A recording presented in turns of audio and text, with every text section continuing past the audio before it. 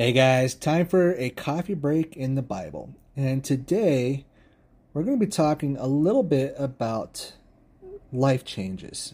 Sometimes things happen in life a little bit out of our control, sometimes a lot out of our control.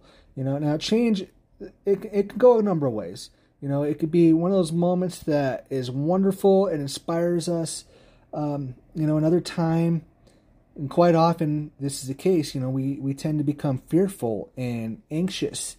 And it just comes down to the fact because we feel so out of control. We don't know what's going. We don't know what's going to come of it. But rest assured, God's still in control and He has a plan for your life. A plan, of hope and love,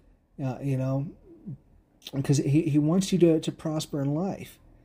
So we just a reminder, we need to learn to keep our eye on Him and not the storm and the chaos that's going on around us. And that's what helps us to grow and to be more like Christ. We're promised that He's going to take care of us.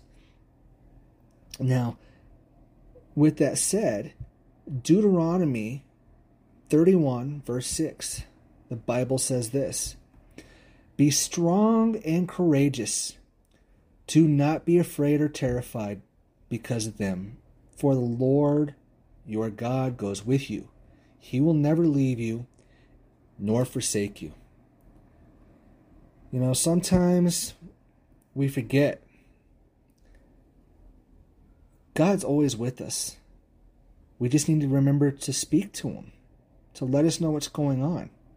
Sometimes it's really that easy because that's all He's waiting for us to actually bare ourselves to Him, our vulnerability, our humanness. All right, Hebrews chapter 6, verse 19 says, "We have this hope as an anchor for the soul, firm and secure. It enters the inner sanctuary behind the curtain." See, Jesus is our anchor. He is our rock. He is what we build our foundation on. He is what takes care of us. He's not just the gateway, but the person that we need to look to more than anyone. God, He's the same yesterday, He's the same today, and forever will be. So even though times are turbulent, and quite often when change is happening, it's very easy to get caught up in and to become angry or fearful, or start feeling anxiety. But remember, it's in those times when we're at our most human and our most vulnerable